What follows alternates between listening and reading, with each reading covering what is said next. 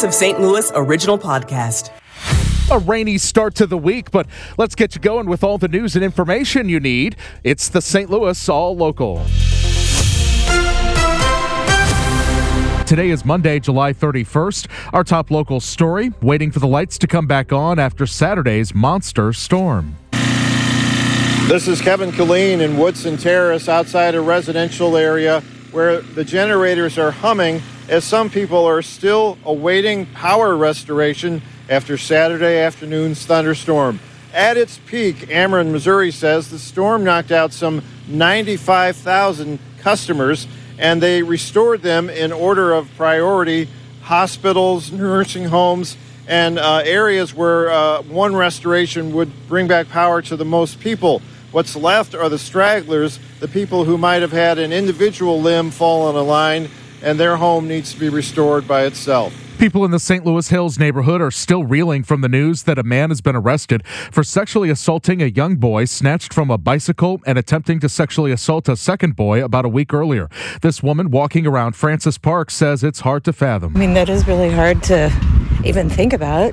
Was it like during the day or night? No. Daytime? That is shocking because I walk here all the time and I always feel very safe. The suspect, 34-year-old Asmani Haji Gul, had to be questioned by police with the help of a translator before he was charged on Friday. The Post-Dispatch reports that Gul is an Afghan refugee married with 3 kids who came here in 2021 after the U.S. pulled out of Afghanistan.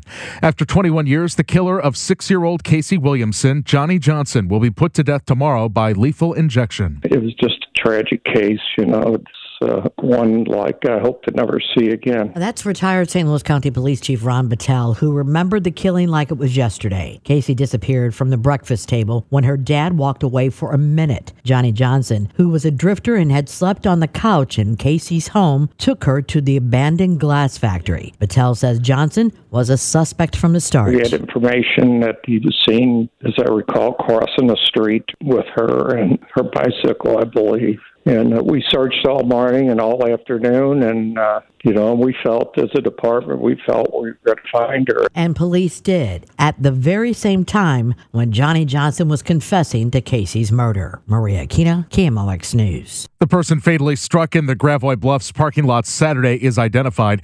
St. Louis County Police say 56-year-old Susan Becker of House Springs was hit by a car whose driver stayed on the scene and is cooperating with police. No word yet if the driver will face charges. A man and dog were killed by a hit-and-run driver while walking on the sidewalk early Saturday in Overland. 57-year-old Leo Anderson was run over by a vehicle which left the road in the 2400 block of Ashby. Anderson died at the hospital. His dog died at the scene. The driver left the scene.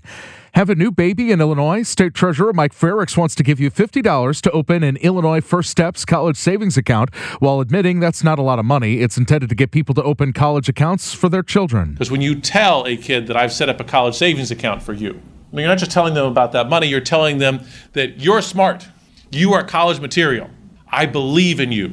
And when they hear things like that, it makes all the difference in the world. The savings can be used for university, community college, or vocational education. Details are on brightstart.com. Illinois continues to welcome those looking for abortion services. Governor J.B. Pritzker announced several new initiatives today. He says in response to increasing pressures against abortion rights in surrounding states. There are attorneys general who are looking to make a name for themselves. And prosecutors looking to make a name for themselves who want to go after patients or doctors here in Illinois. Among the new initiatives in Illinois is help in coordinating travel and daycare for out-of-state patients and a helpline to navigate healthcare systems to find services. It should be safer to take passenger rail in Missouri soon. Governor Parson plans to sign the Railroad Safety Crossing Plan on Thursday. It'll invest $50 million into improving the 47 passive rail crossings on the 3 lines which carry passenger rail in the state. In June 2022, an Amtrak train traveling from Los Angeles to Chicago crashed near Mendon, Missouri, killing 4 and leaving 150 hurt.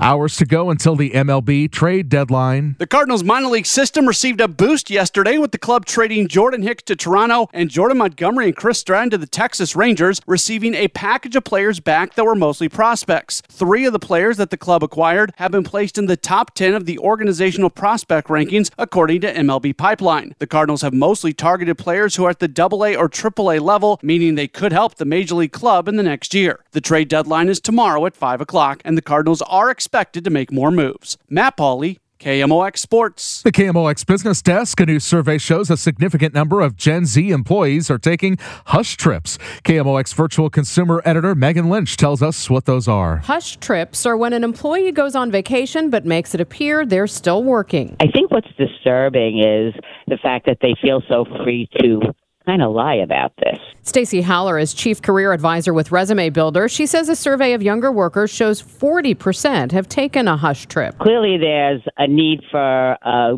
better PTO policy in these companies, so workers feel they could have the time off. But the fact that this generation is then being deceitful about their time, that's what pops out as being somewhat disturbing here. How did they hide it? In some cases, employees report they used a background on their video calls to make it appear as though they are still in their home office. As the news continues on KMOX, the 95,000 people who lost their lights, air conditioning, and power to their freezers in Saturday's storm were just about all restored by late this afternoon. Ameren's director of the Gateway Division, Jason Woodard, says as storms go, it was some storm. Yeah, this storm was really impactful. It really destructive winds blew across our northern part of Missouri, and really 50 to 70 mile an hour winds, and did a lot of tree damage and uprooted a lot of trees. This storm in particular had a significant amount of tree damage. It was a thrashing wind. Oh yeah, and I was looking out my window as it blew through, and it was hitting one of my weeping willows, and it was just bending it down to the ground and up and bending it down to the ground. So yeah, very, very thrashing type wind. Yeah. What's been the most challenging part about this storm outage? So one of the most challenging things about this storm is it was really widespread. And so, when we have a localized storm in one particular area of Ameren, Missouri, we're able to bring our crews in very quickly to that area and respond.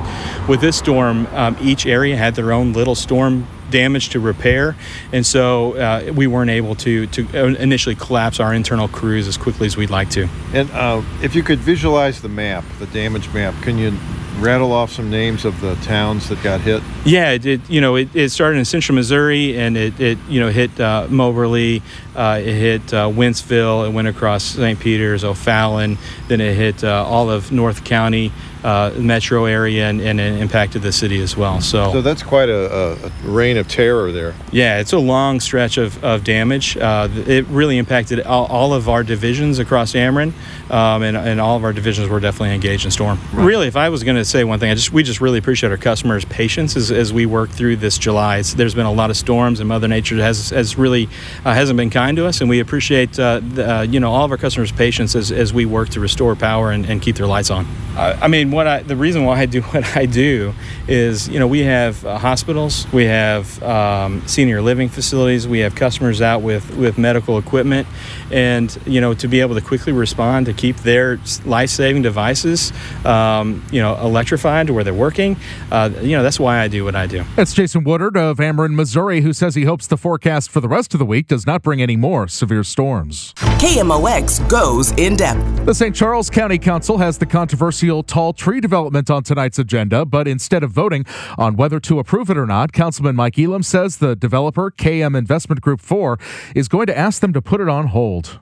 So the developer has asked to table the development on Double D, both the rezoning and the conditional use permit. What they're hoping to do is go back and get concessions from a landowner to basically lower the price, which would allow them to put bigger lots along the development, which is what everyone has been asking for.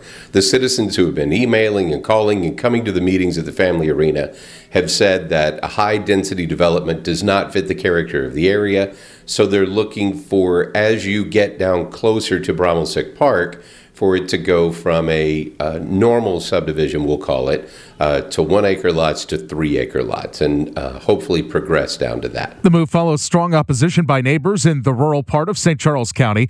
The attorney for the developer had previously threatened to ask O'Fallon, Missouri to annex the land if the county rejected the plan, believing O'Fallon's more anxious to grow its population.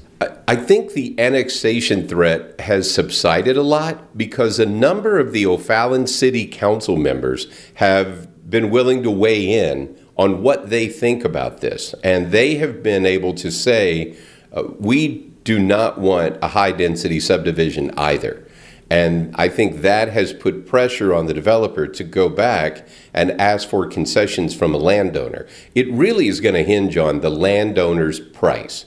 If they want to stay at the current price that they're on, then they're not going to be able to make large lots work. From what I was told, at the current price point that they're looking at, just a 3 acre lot without a home would cost $750,000. So obviously that's not a price point that's going to work in St. Charles County. So it's going to start with the landowner. If the developer can get concessions, then the developer is going to have to put the plans together, and they'll bring those plans back to the council, and we'll need an opportunity to look at those and see if it fits what the people in the community have been asking for. If it doesn't, it probably won't pass. So what happens after tonight's vote if the plans are tabled? So we will table the bills, assuming that everyone agrees tonight. And I think they will, but you never know until the action actually happens. Anything can happen at a live meeting.